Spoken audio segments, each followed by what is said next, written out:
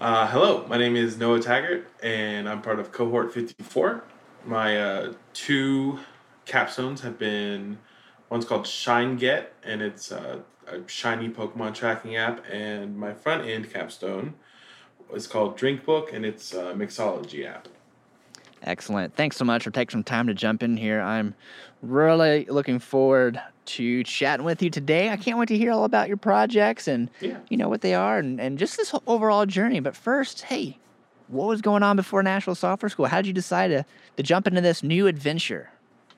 Okay. Well, before Nashville Software School, I was a high school band director. Also I worked in the middle school and the elementary schools, but mostly high school. Um, That had and to I be really spent fun. Yeah, I'm it was a sure it's ton of got to be fun. so much work, though. Wow. Absolutely. The kids were the best part of the day, and if it was just teaching them like all day, every day, then I probably wouldn't have left. But teachers have so much extra stuff on their plate that it just got to be a point where I wanted to look elsewhere. So after my fifth year of teaching, I decided that it was time for something new, and I kind of looked back at things I enjoyed doing and the parts of teaching that I really liked, which was kind of like the problem solving aspect of it. It's like, hey, the student's having trouble with X. How do we solve this? And just trying different methods to try to solve that problem. And I started looking into careers that I could use those skills, and I landed with the software development. And after I kind of I did some playing around with like Code Academy and websites like that where you start learning to code very basic stuff. And after that, I was like, I'm gonna try it, and I looked into the best software schools in the area and decided to give Nashville Software School a shot. Excellent. That sounds fantastic. I'm so excited you made the jump and gave it a shot and you stuck with it and here you are. Hmm. Can you believe it? I know, right? It's been 6 months, but I've had a blast. I'm really looking forward to the future. Cool. Well, let's talk about your projects. Let's start with your front end. What did you build? I built an app called Drink Book. It's a mixology app. So, users can make their own recipes, submit it. You can view all the recipes, favorite them, leave comments, reviews, everything you would kind of expect a website like that to have. But what I thought was the real unique part of it was I built this page where you told the app what ingredients you currently have, and then it could tell you what recipes in its database you can make, like based on what you have. So that way you don't have to be like, oh, I'm missing one ingredient, or else I could do this for like everything. It was just easier that way. Cool. And anything you want to add on just the technology you used here or any other lessons you learned along the way? Yeah, it was all front end stuff. That was before we started our back end portion of the course.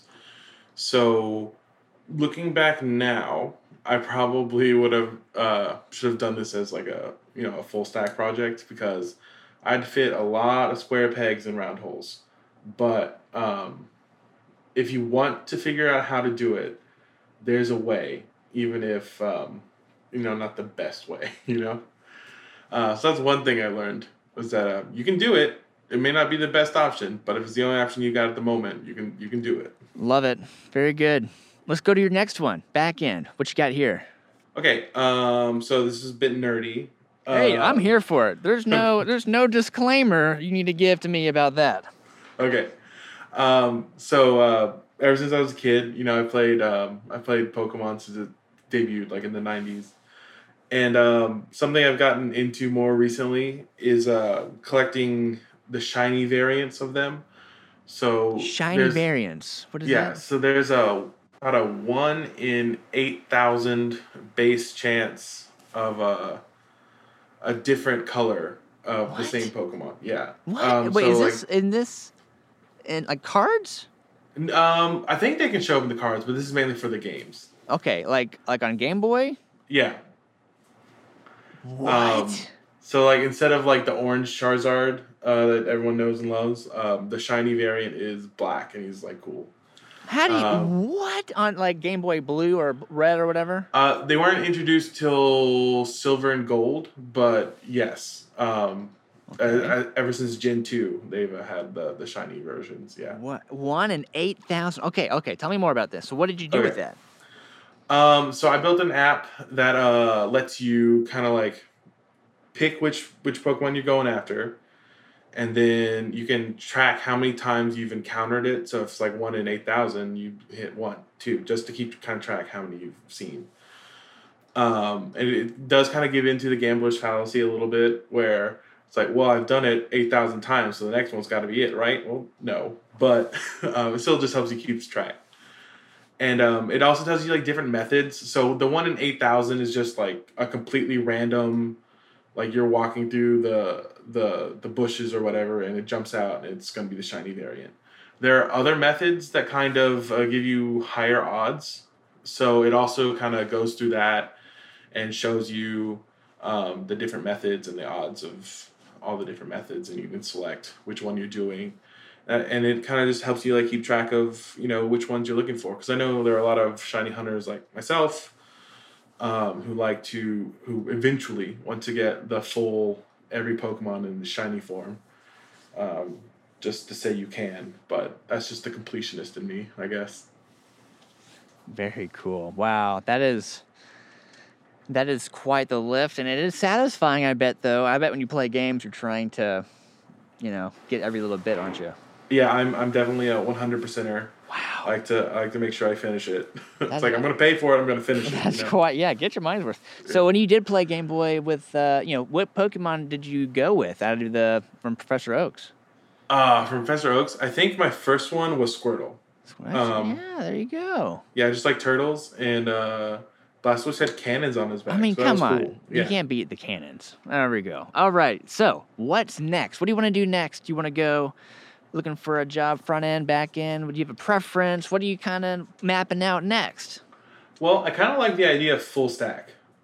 Just being like in control of everything seems very useful. When I was just doing front end, there was so many, like I said, I ran into a lot of times where it's like I couldn't do something in the best way. But so now that I know like the full stack, I'm like, I can do things in the best way, and I kind of like the idea of that. But back end would also be fine. I'm cool with whatever, really. I just kind of enjoy the puzzle solving aspect of it all. I love it. Well, hey, you're in the right business to be solving puzzles, solving Right. problems, making the world a little bit better, and bringing some joy. So thank you for jumping in here, sharing all about your journey. We're all so excited for you. Yeah, thank you.